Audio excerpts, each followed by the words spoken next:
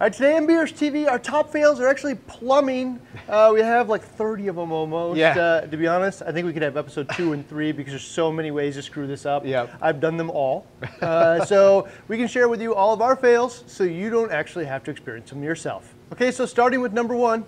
Yeah, this one is missing the value of soft plumbing. So this is what I plumbed my first tank with, and I have to tell you, it is super easy.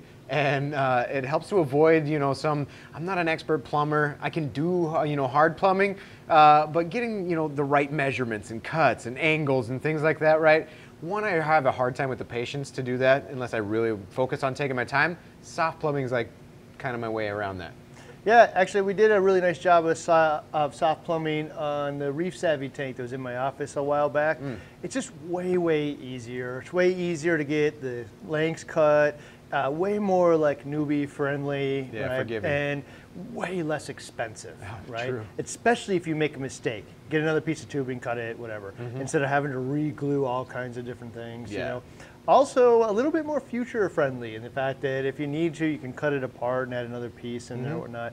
So, like, just because the hard plumbing looks super sweet and has some other advantages, don't forget that soft tubing actually has a place in reefing and is much, much easier to work with than hard PVC. All right, but number 2, closely related to that, a lot of people make this mistake.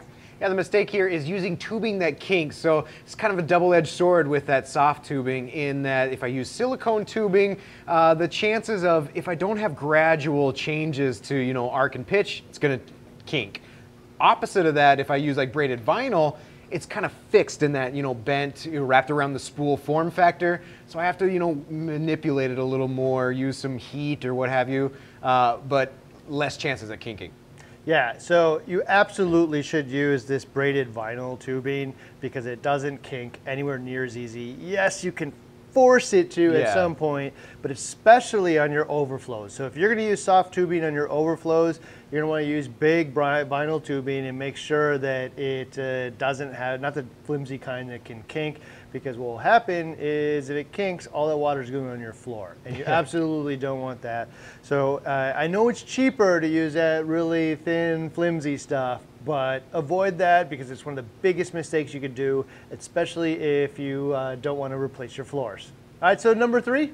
Yeah, the mistake here is not deciding whether or not your plumbing is going to be part of the display, and do you want it to look as nice as the display tank? This is really where those colored PVC types of plumbing and fittings come in, and really taking the time to, make it look eye-appealing. I'd say for a lot of people, the plumbing is the display. Yeah, true. Right? Like, I want the gear to look just as nice as the display tank does, and put just as much effort into it. But actually, part of it is, decide whether or not anybody's ever going to be able to see it. Yeah. So on one of the ULM tanks, we did a really immaculate job, but then it went up against the wall. It was Nobody gone. would even see it, and it was pretty expensive to do. Yeah. So, think about it. Is it, something that you're going to like actually be able to enjoy? Actually, somewhat maybe peace of mind, just kind of knowing it was there, and the fun project and the photos of doing it is maybe enough. But, really try to make that decision before you do it. Are you the kind of person that really wants the gear to look as nice as the tank, have it look clean, and make some of those decisions up front? All right, so related to that is?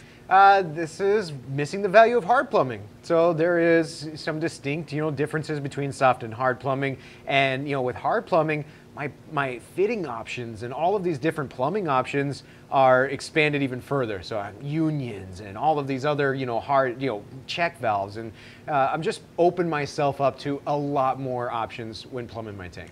Yeah, so obviously hard plumbing doesn't kink. It's been my experience that if you take your time to glue it properly or use the solvent properly, that it's way less likely to leak today as well as 10 years from now. Yeah. And I just find that it also looks a lot sharper. So, there's a lot of value in it. It's just also a lot more expensive to hard plumb your tank. You can do it with fittings like white fittings from your like Home Depot or Lowe's, which is a lot cheaper than fancy Schedule 80 and colored piping. But if you get the colored piping involved, it actually looks really, really sharp. My favorite being blue and gray, but red and white's pretty popular. But really think about the different advantages of the hard plumbing. It's going to be the fittings, it's going to be the leak-free, no kinks, and you're actually going to be able to make corners and stuff that you would never be able to make with soft plumbing. Specifically that ULM, the SPS ULM. Oh yeah. All of the corners and everything we did that would never be possible using soft plumbing. All right, number 5 in relation to making sure that it is leak-free. Yeah, number 5 is not cleaning the pipe ends and dealing with them. So I'm super guilty of this myself. I take a chop saw or a hacksaw, cut my piping, and it's got a bunch of burrs and stuff on it. It might not even be a straight 90-degree angle, but then I just run with it because I'm in a hurry and I want to get this plumbing done. And with all of the burrs and stuff in there, it makes it a point of potential leaks. Mm-hmm. Yeah, so I'm going to slip another tip in here too. Okay. So when you're cutting soft or hard plumbing, get one of those $5 miter boxes that allows you to use a hacksaw and get a nice straight edge. Otherwise it tends to curve, right? Yep. And the curve actually makes it hard to measure, when you're putting it together as well. So use the miter box, but also when you're done, there'll be those little burrs and edges on there. And what those things are going to do when you push it in the fitting is gouge into the glue and the solvent in there and create little channels. That's one of the reasons why we spin it when we're done. But if you just take that piece of sandpaper and just do a couple turns on it, you'll totally solve that problem, and it is a step absolutely worth doing. All right, number 6, after doing a couple large plumbing installs of my own and ending up with leaks at the end of it, I just stopped winging it on a lot of different things, and I follow all the steps because I do not want to have to cut it apart if it leaks. I want to do it right, and so one of those things is the missing the value here of the clear primer for plumbing. So now for me specifically, I went to my local hardware store. I got the contractor's pack, and I just went to town. Well, that has purple primer in it, and I'm using white fittings and everything. So I've got purple leak points, and I got all this purple, primer everywhere. Actually stained my carpet and my clothes and stuff because I got it on me. But there is clear. Yeah, so the purple is designed for home inspections to make sure that the person plumbing your house actually did it. But we don't need that at home. And so use the clear, and then it will look a lot nicer, but also an important part of the whole step and making sure that your system ends up leak-free. All right, so number 7 is something a lot of you think about, but we don't always get right. Yeah, this is not making an informed decision about internal or external overflows. There's distinct differences between the two. One, I get a low profile look inside the tank. The other, a little more obtrusive, but it kind of goes beyond that too. Yeah, so for me, the biggest question is, do I want to push the tank almost all the way up to the wall? Yep. Which in that case, I'm going to have an internal overflow, right? Or am I willing to take the tank off of the wall, which allows me to have the kind of ghost or overflow external that comes off the back? Now I need to leave a little room for plumbing, but now I don't have that giant box in the tank. Yeah. The box in the tank will obstruct flow, especially if you take the rock work off the back. Now still there's this big box in the middle or in the corners or whatnot that's hard to get around. So there's always a give and take here, with one exception actually is a tank behind you with these Maxes and the all-in-ones like the E170 and stuff, where they actually have a combination of both. Where the internal or the overflow is actually along the back, but it also allows you to push it all the way up to the wall for a nice clean look. But make an informed decision on this thing because flow to me matters. Also, taking up really precious real estate in the tank matters. If it's an area where I just don't mind that it's a couple inches off the wall, so be it. If it's a place where I'm constantly going to see the plumbing, nope, push it up against the wall. So really think about that when you're selecting your tank and understanding the type of plumbing that you want to install on yours. So number 8? This is not plumbing for 2 return pumps. So in the thought process of redundancy and having a backup pump should one fail, this is becoming increasingly more and more what we aim to do. So he used the word should. When? Yeah. Right? Oh, yeah. One, it will fail. It will get clogged with the snail. It will get clogged with calcium carbonate. It will just break. The return pump, the heart, the lifeblood of your system that connects your filtration to your tank, will stop working at some point, right? Yeah. And it's not one of those things that will happen probably in 7 years. It will almost certainly happen in the first couple, and definitely in the first few. So, we really want to think about that. So even if today, when you're setting up your tank, you only plumb for one, put in 2 returns, or drill holes for the return lines in your tank, one on each side of the overflow. So at a later date, it's really easy for you to add a second one, because at some point you will absolutely realize the value of having 2 hearts in your tank. So if one fails, the other one is always providing circulation and connecting all the tank's life support and filtration to the tank. Number 9. Number 9 is not considering pipe size or pipe diameter. So for me, it's I've always been 3/4 inch return, 1 inch or 1.5 inch drain. But when you start to think about flow and getting the maximum amount of flow through from your pump, the wider the diameter, the faster the flow. Mm-hmm. Yeah, so I just always try to go with the biggest diameter that makes sense. Yeah. Right. And sometimes just go like one step up. If you're going to go inch, go to 1.25 inches or whatnot. 1.25 inches is a little harder to work with in some cases, just the availability of fittings and whatnot. Yeah. But you know what? Just always make sure that you go one step up. And whatever you do, don't go step down from the actual pump, because it's definitely on the intake. But even on the outtake, you're just going to reduce the total amount of flow.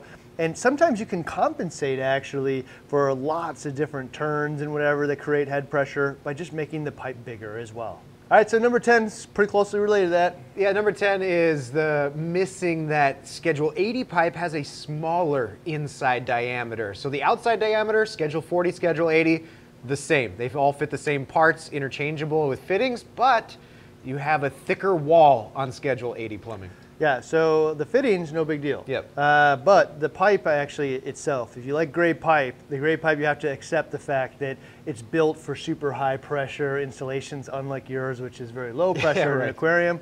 So it's thicker, and that means there's a smaller diameter hole, so a little less water. So you can totally compensate for that by going like one size up, and it will cost a little bit more for the install, but if you like that gray look, it's just part of the whole cost of the install. So number 11, almost the same thing you just shared actually. Yeah, I almost just said it, and that is that not thinking that the Schedule 80 and Schedule 40 work together, because they absolutely do. Again, it's about the outer pipe diameter versus the inside diameter, so all the fittings are interchangeable. Yeah, so frankly, you probably never know any of this, so because all the fittings all fit together just fine. So you can intermix Schedule 80 with Schedule 40, and all of it will work together. The only difference, again, is a little bit less flow that's coming through the 80, and not the fittings, just the pipe. All right, so number 12? Number 12 is not putting silicone tubing on your return pump. So DC, AC in particular, but there's going to be a small amount of vibration regardless of the pump, and you can eliminate almost all of that vibration or much of it by just putting a section of 2 or 3 inches of soft silicone tubing on the end before you go into hard tubing. Yeah, a lot of times what people will do is drill a hole into the sump, and then there'll be a bulkhead in there, and the bulkhead will have a barb fitting that goes down to your return, and it'll be hard plumbed into there. Yep. So actually, we were picking like a couple of days ago, picking orders in the back, and I was really surprised to see how many people were ordering 2-foot long lengths of silicone tubing, because they're doing just that with it. You're eliminating the transfer of vibration from the pump to the plumbing, which really ends up being like an instrument that just kind of echoes throughout the house. So if you want to reduce all that vibration and you want to have the silentest return possible, you're going to use a piece of silicone tubing. And any old soft tubing won't do this. And they'll do it to some degree, but silicone really absorbs the vibration the best. All right, so number 13, if you watch anything on plumbing, you've already heard it from me. Yeah, the mistake here is not tripling the amount of your planned unions. So every twist and turn, every part of the system that you want to eventually take off or maintain, or have the ability to adjust, add a union there. If you think 4, go with 8, 10, 12. Yeah, this is what happens in the beginning. You don't want to spend money on the union, it costs $10 or whatnot. And so you just don't want to do it. And so what happens is you get 3. You have like one at the connection at the top and at the pump or wherever. And then later on you're like, damn it, I should have put more in there. Because I can't take this thing out, or I just can't service that thing, or I can't change it to have this other thing. So in the end, you should have one of these like virtually everywhere in your tank. Not only just because it allows you to disconnect it and clean it if you need be, or change out equipment, but also installation is a million times easier. Because if you have a normal 90, what happens is you got about 15 seconds to get that angle perfect. If the 90 goes into a union, I can unscrew it and I can swivel it, you know, so I can get it and then lock it down, right? So if I have one of these at every corner, I no longer have to get all of the angles perfect, which means the whole thing's gonna be come together better. It's gonna put less stress on anywhere where I may have got it slightly off. It's just a way better thing. So anywhere you can put a union, put one. They do sell them at some hardware stores, like in Schedule 40, so you can check those out. We have them in 80 here. Maybe we'll bring them in 40 in the near future. But yeah, really, really think about unions. Put them anywhere you can. And it's not good enough just to have them on the ball valves. You want them everywhere. All right, so number 14? This directly related, and it's not making your PVC plumbing future flexible. So, you know, case in point is these unions. And if I wanted to swap out my return pump, or I have a, like for us on the 160, we have the UV sterilizer that we want to change the plumbing of, in which case we've already have the unions on here to make it 10 times easier to make the adjustment. We've actually done it a few different times where we've taken the pieces out where the unions are, you know, swapped out the roller mat for the refugium. I think we've probably done it 3 times where we only had to change like one piece because we had the connections there that allowed us to do that. It wasn't really a big deal. So whatever you think that you are doing today and you're like, man, I really thought this out and I got it down. 3 years from now, you'll have a new piece of equipment you want to incorporate. You'll have expanded the hobby for yourself. Do yourself a favor now and not just save some money of having to redo it, but all the time and headache. So plan it future forward, and a big piece of that is having unions at almost any connection, which allows you to disassemble it and just put pieces in rather than redoing the whole thing. So number 15, this is going to be an interesting one.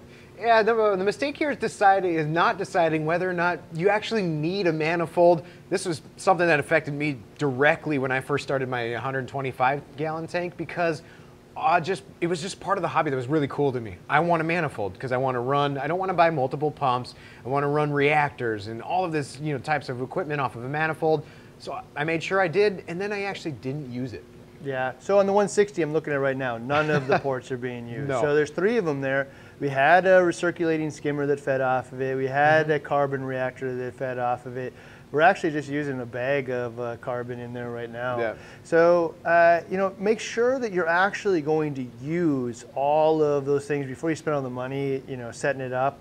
And one of the reasons that we don't use it actually is because we only have 1 return pump on this system, right? If I had 2 return pumps, I'd set one of them as the primary heartbeat and the other one as the one that will do some of the circulation through the tank, but really feed all of the equipment. So if you have 2 return pumps, plumb one of them as the manifold, and the second one we're going to use to feed the whole system. All right, so number 16.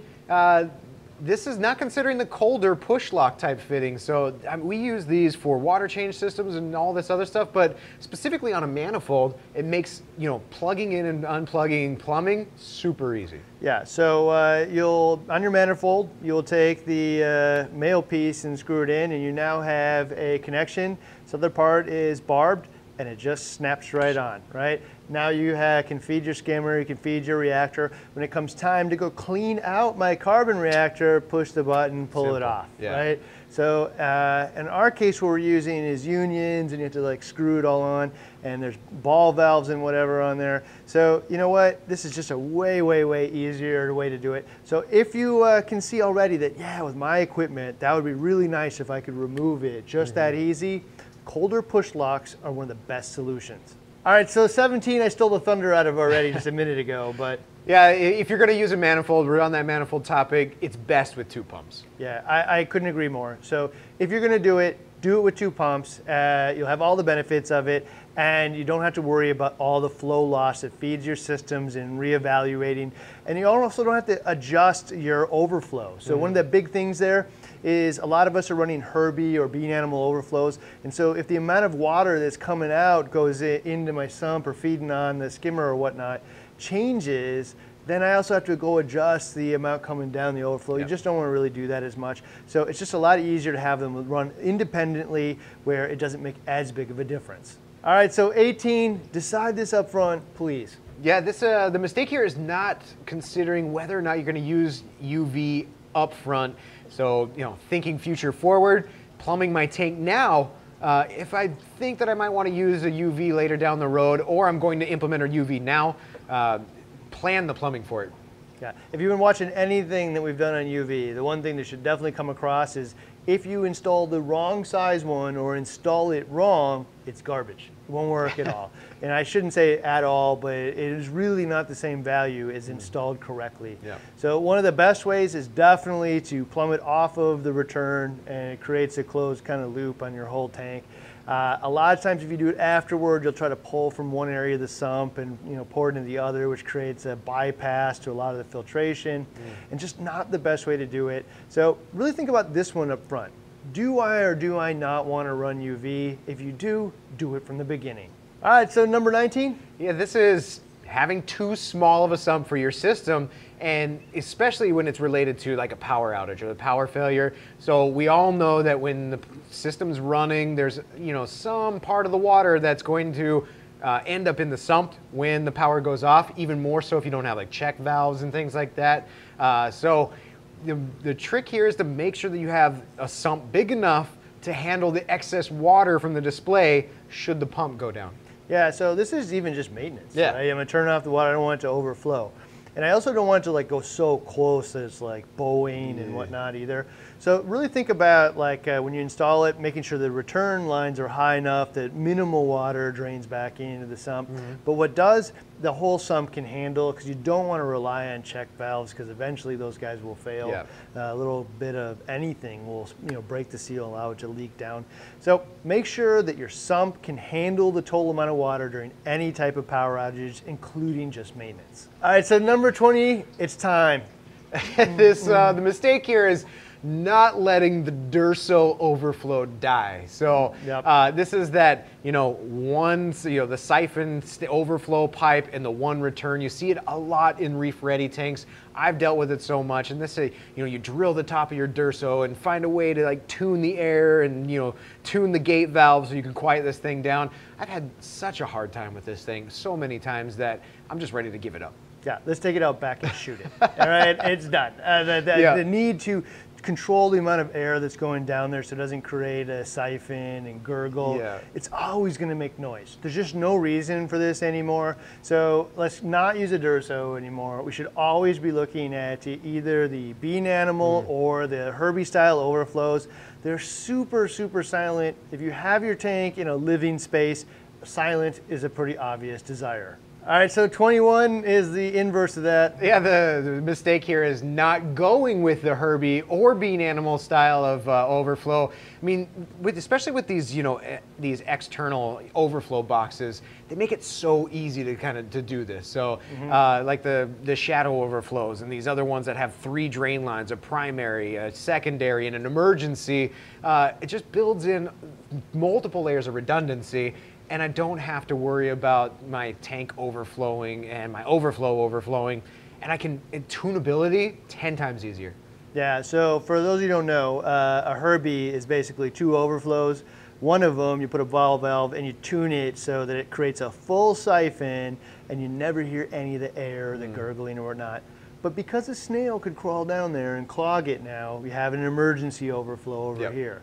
The Bean Animal takes it one step further and has a second emergency. But what it kind of also allows you to do is tune this so just a little bit of the water goes down the first emergency and just makes it really, really easy to tune. And so a preference for me is definitely to go the Bean Animal route, but either one of these is just way, way, way better than a Durso. All right, number 22, you may do this up front, but I guarantee you'll regret it. I'm guilty of this one, and that's using crappy ball valves. So, example right here, it's the standard hardware store ones that are just so difficult to turn. And that means, for me, it was putting pressure on my system. So I've outfitted it with all of these. A lot of the times they don't have the nice unions attached to them, so you'd have to put your own unions on there.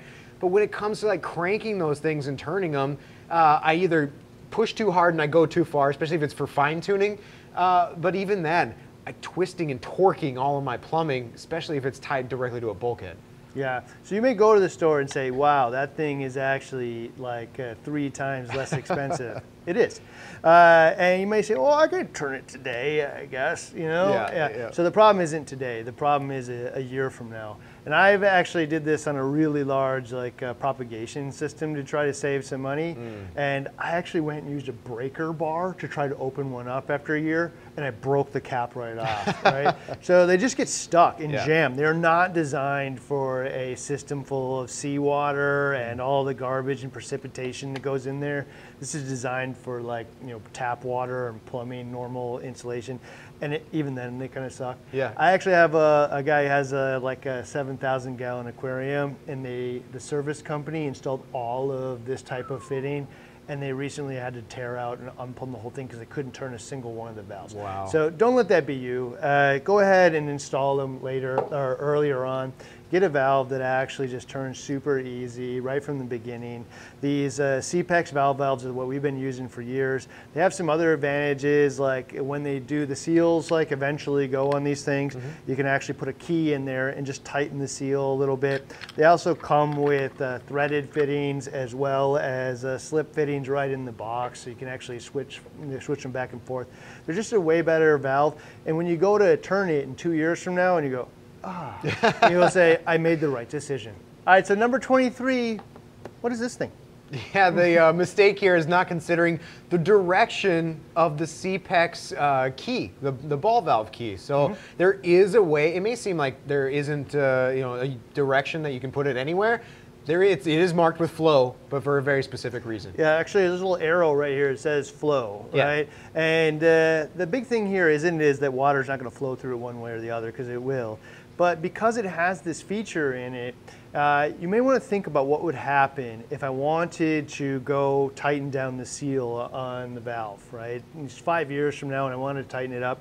Which side is the water on when I turn everything off and I close this so it's not just pouring water out of me? Right. And if your case it actually matters, then you want to make sure that this side is actually the part that would be dry and drain into the tank, so that you can put your key in there and tighten it, so that the water's all trapped on this side over here. So sometimes you may want to make sure that you install that, and that's why it says flow on the side of it, is to make sure that you know how to use the key and keep the water on the right side of the valve. All right, so number 24, I change my mind on this one all the time. Okay, so the mistake here is not using check valves wisely, and there's a variety, a small handful of different check valves out there, and they all have they kind of have a different way of stopping the water when the water turns off, back pressure. One is like a flap, and the other one has like a little plunger. The Y check valve has a little plunger type thing in there that'll fall into place. So does one wear out more than the other, and is one safer than the other? So the big question really is, though, like, do I need it? True. Because it's not. We can say for sure that it's going to fail you. Like, it's going to get little bits of stuff in it and not work properly. How long it takes for that to happen is a different question. So the big thing here is never use a check valve in anywhere where you absolutely need to work. Rethink why you actually need that thing to work to begin with and solve that problem. But it doesn't mean that you can't install them, for convenience factor. Like, I want the water from my return lines to stop going down when I do maintenance and turn off the pump. Right. Like, if for whatever reason it had a slow leak, in that case, I don't care. Right. It isn't a big deal. So I'm just not doing it to prevent my sump from overflowing. That isn't the reason to do that. But for maintenance and stuff, that's absolutely good reason. I just don't want all my corals sitting out of the water for a long period of time, or I don't want them so close to the lights that the lights are burning them and stuff because there's no water on there. And so really think about how you're going to use it. As to which one, there's the George Fisher Y ones. I've always liked those because you can pull the little plunger out and clean it really easy, right? Yeah, exactly. Put a couple of unions on both sides of it. I can take it out, take it to the sink, clean it. The whole thing is good, right? Reuse it, reinstall it. And that's a very good reason. However, it's been my experience that they do need maintenance a little bit more than I would like. Right? And so by more maintenance than you'd like, I still feel like it's like once a year and maybe once every 6 months, but it's the kind of thing you kind of forget about, especially if you can't access. So this guy right here is a little flopper, right? And the little flopper comes down and stops the water. It is not really cleanable. There's a little disc in there that you can't really reach to clean. However, yes, I might start consider using these guys in the future for one reason, and that reason is I will just take it out once a year and throw it away and replace it. And it's been my experience that these guys haven't really changed their molds since I started reefing. So I can just buy a new one when I need it and swap it back in rather than constantly cleaning the Y valves. And these are probably a third of the cost. Yes. So it allows you to do that more cost effectively as needed.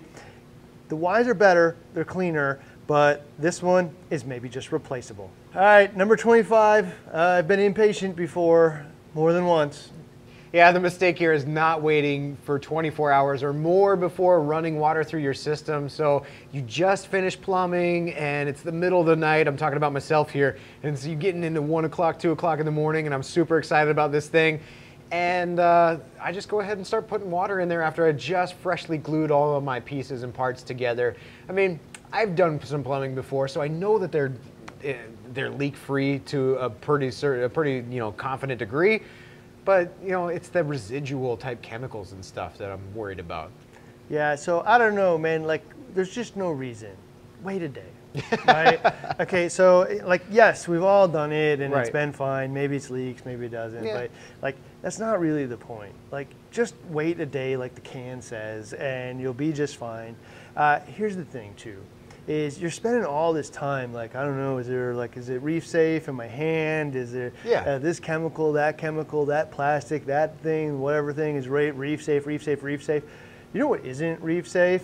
PVC glue and primer, for sure, right? I would never pour that in my tank. So why do I want to start a brand new tank, potentially contaminating it with chemicals like that clearly say on the outside, don't breathe, causes cancer, right? So under no circumstances, just wait, wait the 24 hours and you will be safer for your tank and safer for the plumbing and make sure it's leak free. So number 26 is get animal protection for your plumbing and leaks. Yeah, this is not getting a watchdog for your system. So watchdog in the mechanical and audible alarm from battery operated system. I mean, think about this. I just did all my plumbing. How many times do I check back behind there over the years just to kind of see if there's, salt creep, leaks, or what have you? I may have a leak that's been going on forever since I first started and pushed my tank up against the wall, and I have no idea that it's ruining my floors. Enter the watchdog. So it's just a little alarm that senses water and has an ear-piercing noise that goes off if it ever does, right? So it's like $12, and you can set it anywhere in your sump area. And now the moment that a leak develops, even a super slow one in a hard area to see, like Randy said, all of a sudden auto alarm goes off and you can do something about it. The best $12 you could probably spend. Number 27, gosh man, I've done these all, is? The mistake here is being afraid of drilling your own tank. So I've seen, a lot of posts, myself included, had to take a tank of mine over to a buddy's house because I just wasn't comfortable drilling it myself. But then thinking back to it, how many tanks and even just 5-gallon, 10-gallon tanks I've seen on Craigslist or Facebook Marketplace, all these different places, where if I was really afraid about it, just grab some dollar free tanks sometimes and practice. Don't even need to do that. I gotta tell you, I drilled. I bought a 110-gallon tank that needed to be drilled. Got buddies that loaded it into a car, drove it all the way down to the fish store. Left it there for a week, then redid the process afterward. Paid a whole bunch of money for it. And then later on in life, I drilled my first one. And I'm like, what did I do that for? Yeah. That was so much rigmarole. Now I've done so many, I think I could do it blindfolded. It's so easy. So there's tons of videos on it. Anybody could do this. There's it's really hard to even mess up. Just make sure that it isn't tempered glass, and you can find that almost anywhere too. But if you need to put a hole in your tank, you know, this is a hobby. You should just watch a little bit of information on how to do it. It's super easy. So I would encourage you. It's also a really, really fun project. Yep. So do it with someone for fun and crack a beer maybe afterward and feel like an accomplishment. All right, so 28. This happens to me, and it is assuming that threaded fittings make it easy to take apart. It absolutely does not. Yeah. Okay. First off, the threaded fittings are way more likely to leak than the solvent fittings, you know, or slip fittings. And the thought process is often that if I can screw it in, then later on I can screw it out. Except for usually it's actually glued to something that doesn't screw. True. And so even with you put it on a bulkhead, and like now I can unscrew the bulkhead, I guess. But like, how do I actually even get this out, this nipple out of here, without damaging it with the pliers or whatnot? So I'll just say it, like, unless you absolutely need to, threaded fittings are actually way harder to deal with. They are way more likely to have leaks, not just today, but also over time, and really don't make it that much easier to disassemble in most cases.